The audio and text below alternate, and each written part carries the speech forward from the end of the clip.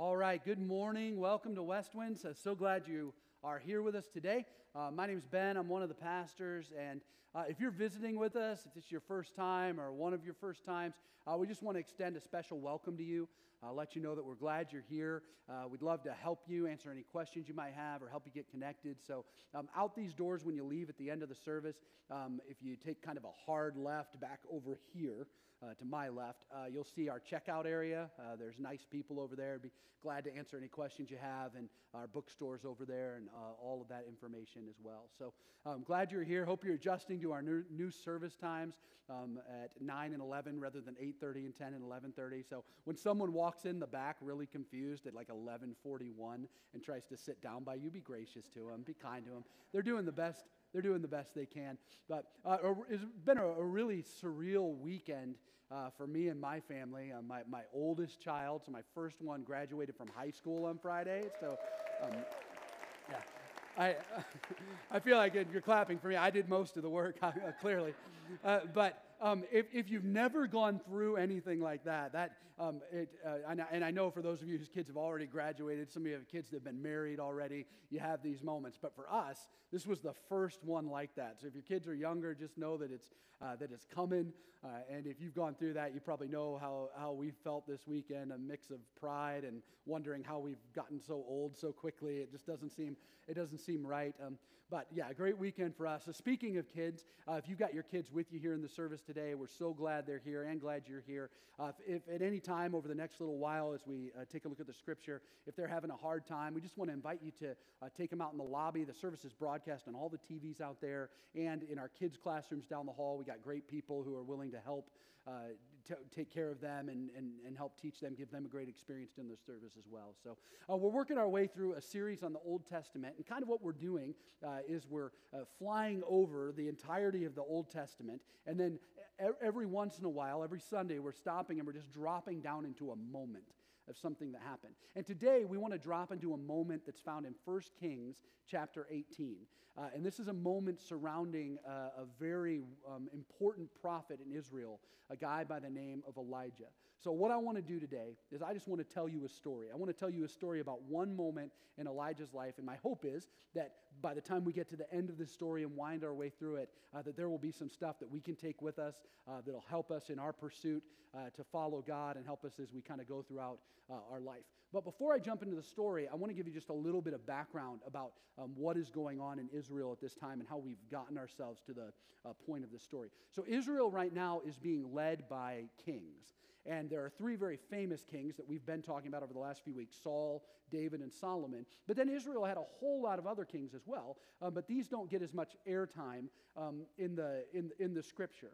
And in fact, most of what we know about these kings, which by the way, ironically, is found in the books of 1st and 2nd Kings, yes, most of what we know about them is really just how they responded and how faithful they were to the covenant promise of God. Now, you may have heard us talk about this over the last few weeks, but the covenant was the relationship between God and his people, where basically God said this. He said, this right here, if you imagine that this stool is a throne, God said, this place belongs to me. And as long as you keep me here and orient your entire life around me, as long as I'm the reason that you do the things you do, as long as you make your decisions based on me, as long as a nation you worship me, then things are going to be good. But if you decide to push me off of this throne and allow anything else, any false god, anything else to come into this spot, if you do that, then things aren't going to be good. So all of these books, 1st and 2nd Kings, basically mention a king and then say either he kept God in his rightful spot or he didn't.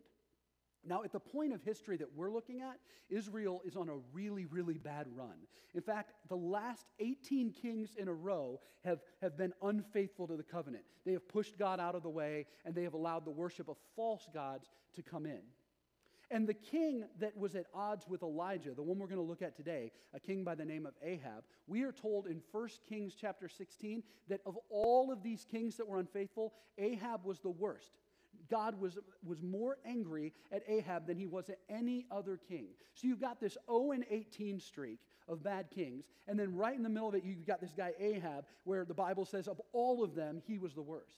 Ahab ruled alongside of his wife Jezebel, also known for forsaking God's covenant. And specifically what it was that made God angry with them is that they didn't just allow false gods to be worshipped. They didn't just tolerate it, they encouraged it. Ahab specifically encouraged the worship of a god by the name of Baal. You might remember Dave having a little fun with that a couple weeks ago. But Ahab worshipped a god by the name of Baal, and Jezebel worshipped a god by the name of Asherah. And so these two gods were really pushed on the Israelite people. So rather than just saying, okay, fine, if you want to worship another god, you can, they said, we will let you do it. We want you to do it. We encourage you to do it. Now, there are big theological terms for what we mean when we say worship all the gods or worship one. The term for worshiping one God is monotheism. And by that we mean that there is only one. That is what the covenant for Israel was based on. Remember the Ten Commandments? Thou shalt have no other gods. Right. Monotheism, one God. We as Christians are monotheistic. We believe in one God through Jesus, and we are followers of Jesus. Right? Polytheistic, or polytheism, is the term for when you have all the gods. And that's really what most of the world at that time did. Israel was different by only worshiping one. Most of the world worshipped as many as they could, and that's what Ahab was kind of trying to convince the people to do. And you understand the logic behind what they're doing, because if you have lots of gods and one isn't doing the thing you need them to do, well, then you just switch them out for another one. It's really convenient. So if you're in the ancient world going, God, we really want my wife to get pregnant, and she's not getting pregnant, that's not working. Okay, let's get rid of that God, and let's find one who specializes in pregnancy.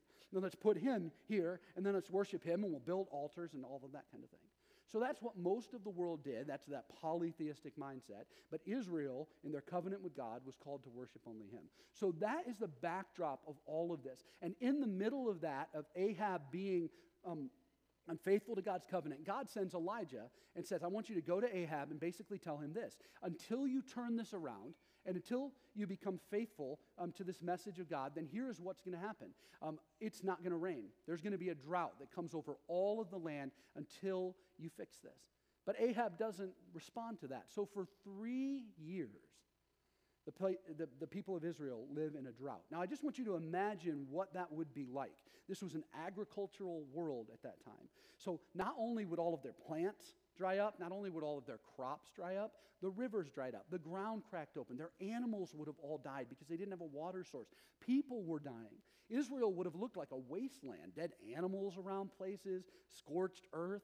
It just was bad. And it was so bad that Ahab, the king, was sending search parties out to look for Elijah. Elijah was in hiding, but Ahab was sending search parties thinking if we can just kill him, then maybe the drought will end. But nothing happened. And where we're going to jump into the story, we're going to find our moment, is in the middle of all of that, a 3-year drought, and God comes to Elijah and says, it's time for you to go back and confront Ahab. So Elijah comes back, and he has this very kind of intense conversation with Ahab that we'll show you up here on the screen. When Ahab saw him as Elijah, he exclaimed, so it is really you, the troublemaker of Israel. Now that word troublemaker is best translated as snake or serpent. So Ahab sees him coming and goes, you got a lot of nerve to show up here, you snake, you liar. And Elijah responds to him and says, don't you put that evil on me, Ahab. I have made no trouble for Israel, Elijah replied. You and your family are the troublemakers. For you have refused to obey, kind of loses its dramatic effect, right? For you have refused to obey the commands of the Lord and have worshipped the images of Baal instead.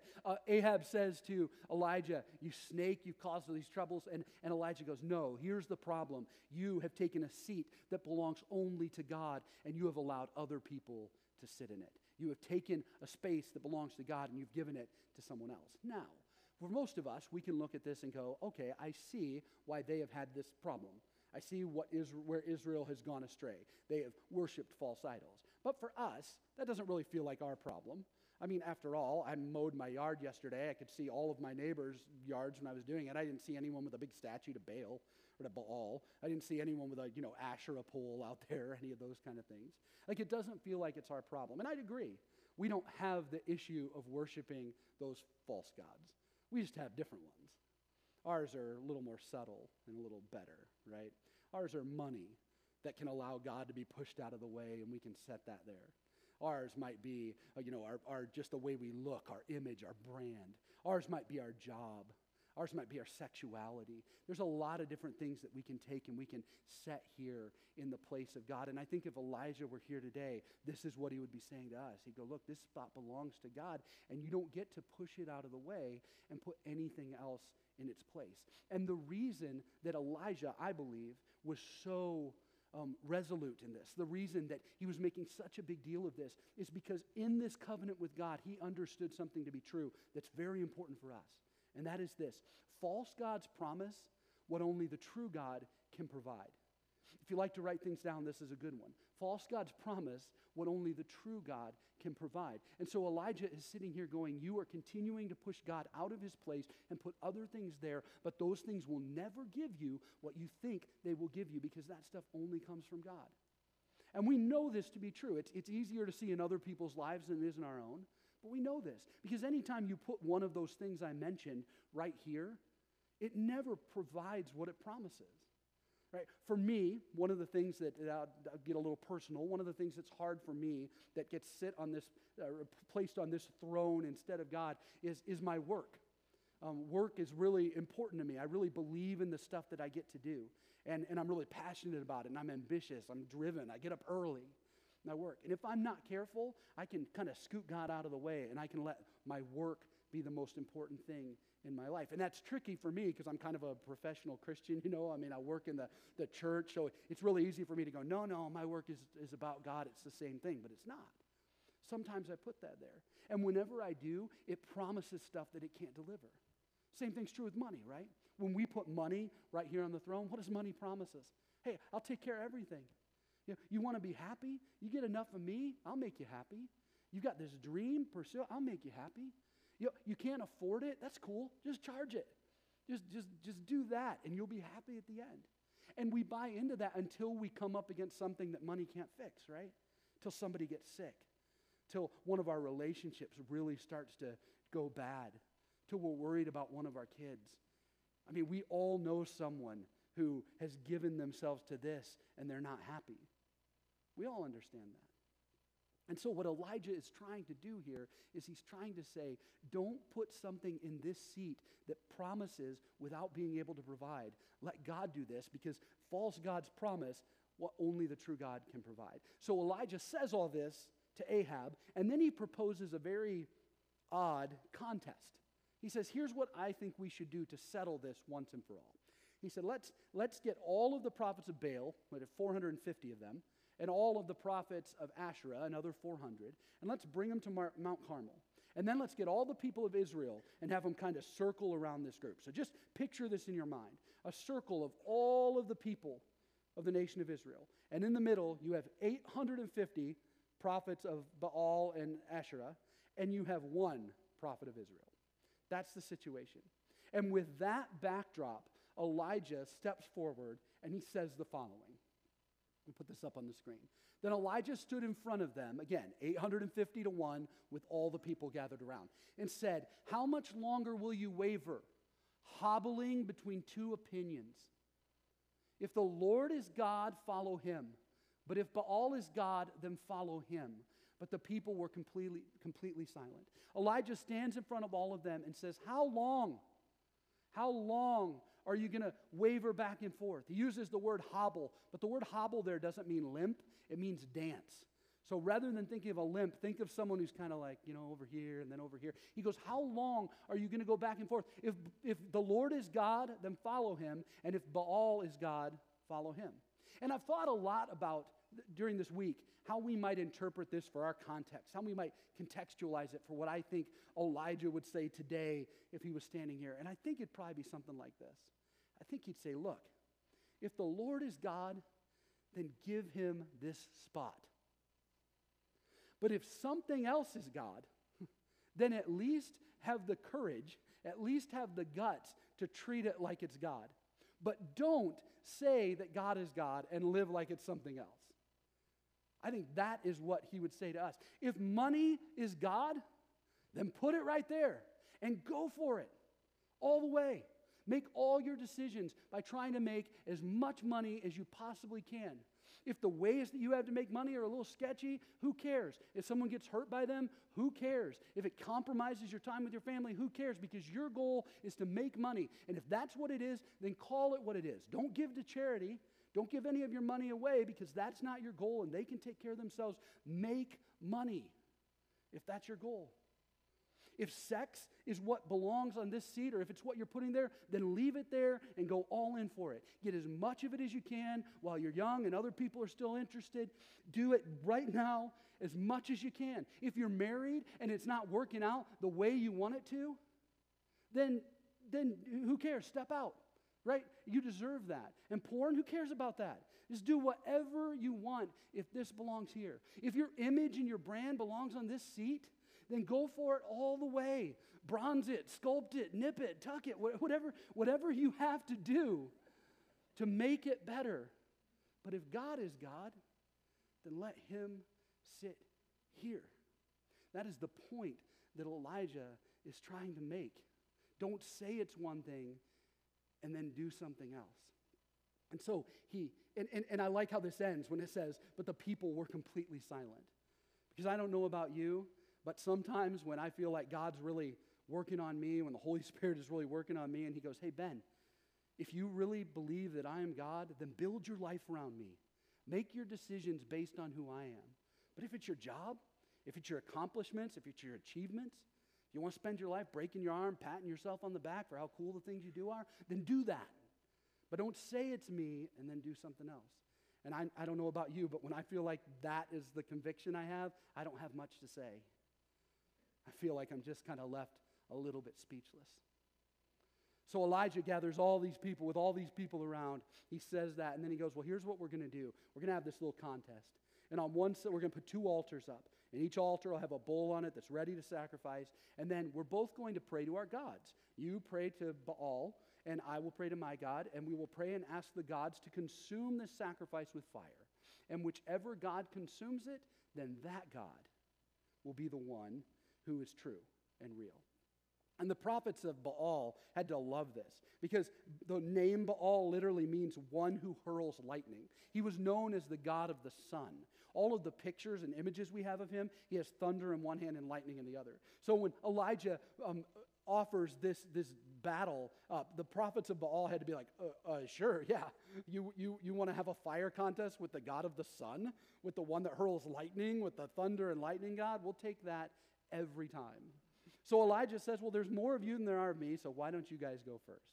And here's what the Bible says and how it describes these guys as they attempt to get their God to consume this sacrifice. It says, so they, the prophets of Baal, prepared one of the bulls and placed it on the altar. Then they called on the name of Baal from morning until noontime, shouting, "O Baal, answer us." But there was no answer or reply of any kind. Then they danced and hobbled around the altar that they had made. It's a very, very sad picture that we see here. The word hobble there, again, remember, means dance. They danced. They put all of their effort and passion and energy into this. "Oh, Baal, answer us."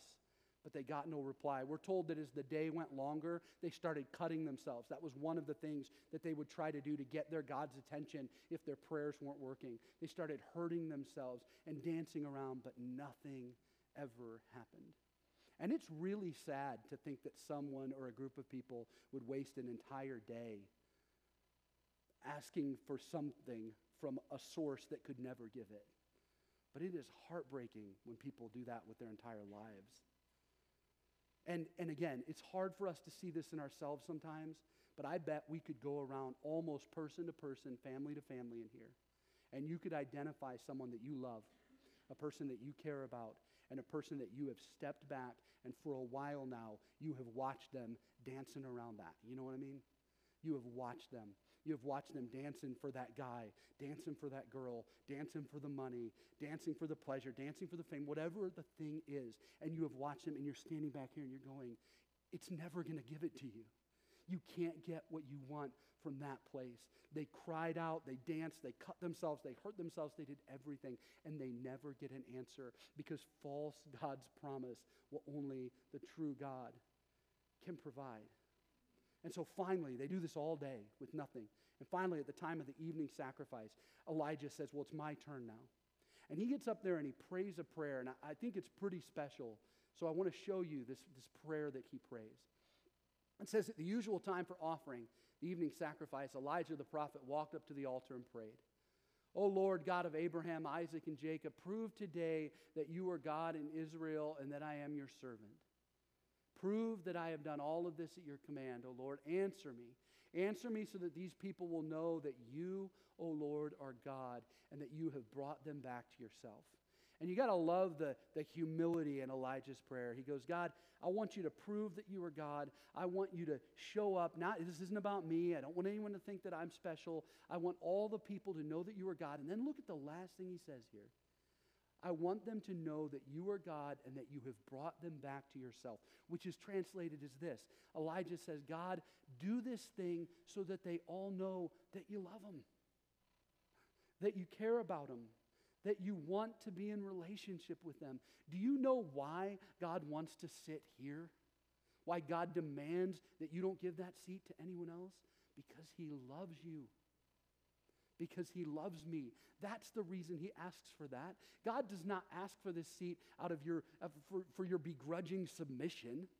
He doesn't want to sit here so he's in the boss chair and you have to do everything that he says. God doesn't sit here so that everyone can get around and just compliment him. God doesn't need that from us. The reason that God demands to sit in this seat is because he wants to bring you back to him, because he wants you to be in relationship with him, and because he knows in his providence and wisdom that it is better when it is done his way. I mean, just picture and imagine, if you can, any time that any of us have pushed God out of the seat and put something else there. And imagine, just picture a person dancing around this, hurting themselves, crying out, trying to get what they want. And here's God standing off to the side from the seat that belongs to him and going, hey, please, let me have it back. I can get you the things you need. Everything you're trying to get, it's available, but I have it. That will never get it to you. Please, let me come back there so I can be with you and you can be with me and I can bring you back to myself. That is absolutely the heart of God. This isn't about God just trying to control us. This isn't about God trying to take away things that we want. This is about God giving us everything that we've ever needed because he's actually the one who can do it. That's the point of Elijah's prayer. So Elijah prays this prayer, and the prayer is immediately answered. We see in the next verse, immediately the fire of the Lord flashed down from heaven and burned up the young bull, the wood, the stones, the dust. It even licked up all the water in the trench. The two key words here are immediately and flashed. So this is not like a little bit of smoke coming out. You know when you have all your friends over and you're trying to start a fire in your fire pit and it takes 2 hours because you don't know how to do it and they're all trying to be patient and good to you. That's not what this is, a little bit of smoke just coming up. Seriously, guys, I know how to do this. I don't know, the wood must be wet. It's not that situation at all. This is a lightning bolt from heaven that consumes everything. The rocks, the water. Elijah had them pour water all over the fire, so it was very clear that it wasn't him that had done this. Everything is consumed. Just imagine that moment. Gone. And look at their response. And when all the people saw it, they fell face down on the ground and cried out, "The Lord, he is God. Yes, the Lord, he is God." In other words, when this happened, the people stepped back and said, "Oh, I believe this is your seat." Because they knew in that moment that nothing else could provide what God had promised. And that nothing that was promised by these false gods would ever be able to do what God had said that he would do. The seat belongs to him and to him alone. And he doesn't demand it because he wants to be in control. He demands it because he wants the best for you and for me. Which means that there's one question that we have to answer. And it's a blunt question, a simple question, but it takes a lifetime to answer it. And that's simply this. Who's sitting here? Who is sitting here for you? I have to wrestle with that question for myself, but each of us have to ask it. And it's not a one-time question, because if you're like me, most of us, sometimes the answer is God, and then sometimes you have these moments where you go, oh, I've kind of pushed him off to the side for something else. But who is sitting in this seat? And if as you evaluate that question today or throughout the week or within your community, if you come to the conclusion that it is not God, let me give you offer a way to respond. Don't beat yourself up. Don't panic. Don't live in guilt out of that. That's not what God is about. He's about his grace and his love for us. Remember, he wants to bring us back to him. So if I determine that my work and my ambition is sitting in a seat that belongs to God, I don't need to panic. Can you imagine if I came home to my wife and said, hey, I was preparing for this message and I really realized that I've been kind of making an idol out of my work and stuff, and I've pushed God out of the way. So, I've got good news in that I think God and I are back on the same page. And I have bad news. I quit all my jobs. So, and I also have good news. Money will never be an idol for us because we won't ever have it again. But I'm so right with God right now. That would be dumb. Now, it's silly on one hand, but also the reason you don't have to do anything like that is because giving up whatever you have here is not the answer. God actually uses the work that I do. The money that you have is not the problem. It's just a problem of prioritization. Right? It's just a matter of what goes where. So the question I'm often asking myself is whatever is in this chair is what I'm going to identify with. Right? So where is my identity? If God is in his rightful place, then my identity is as a child of God and a follower of Jesus. That is my identity. And if my work goes great, awesome. If I'm crushing it at work, super. God is still here and he is still God. And if my work goes bad and I lose a job, I don't like that, but my identity was never in that to begin with. God is still here. So the question is, who sits right here? Who controls our identity? And so what we have to do is just keep asking that question. For me, that's a question over the last 10 years or so that I've asked in the morning. When I wake up in the morning, my simple prayer is just, God, I want you to have that seat. Then sometimes at the end of the day or end of the week, I'll just kind of look back and go, did I live that way? Did I build my life around God? Did I orient my life around the things that were true about him? So that's the question that I leave you with today. I want you to remember that God loves you and that what he wants and the reason he demands this place is because he wants you to remember that whatever these false gods promise, only he will provide. So let's be the kind of people who ask this question: who's in this seat and how do we make sure that it belongs to God? Let me pray for us. God, thank you for the story that is found in your word and the good reminder for us that you love us. That you want to be in the primary spot in our lives so that we can get all of the good things that you have for us and all the things that you've promised to us. So God, help us to be people who are committed to evaluating ourselves. Help us to ask the hard questions. And if we find that anything other than you is sitting in the space that belongs to you, God, help us to trust in your grace to make those changes so that we can be the people that you have called us to be and so that we can get the full benefit of being in relationship with you. We love you. Amen.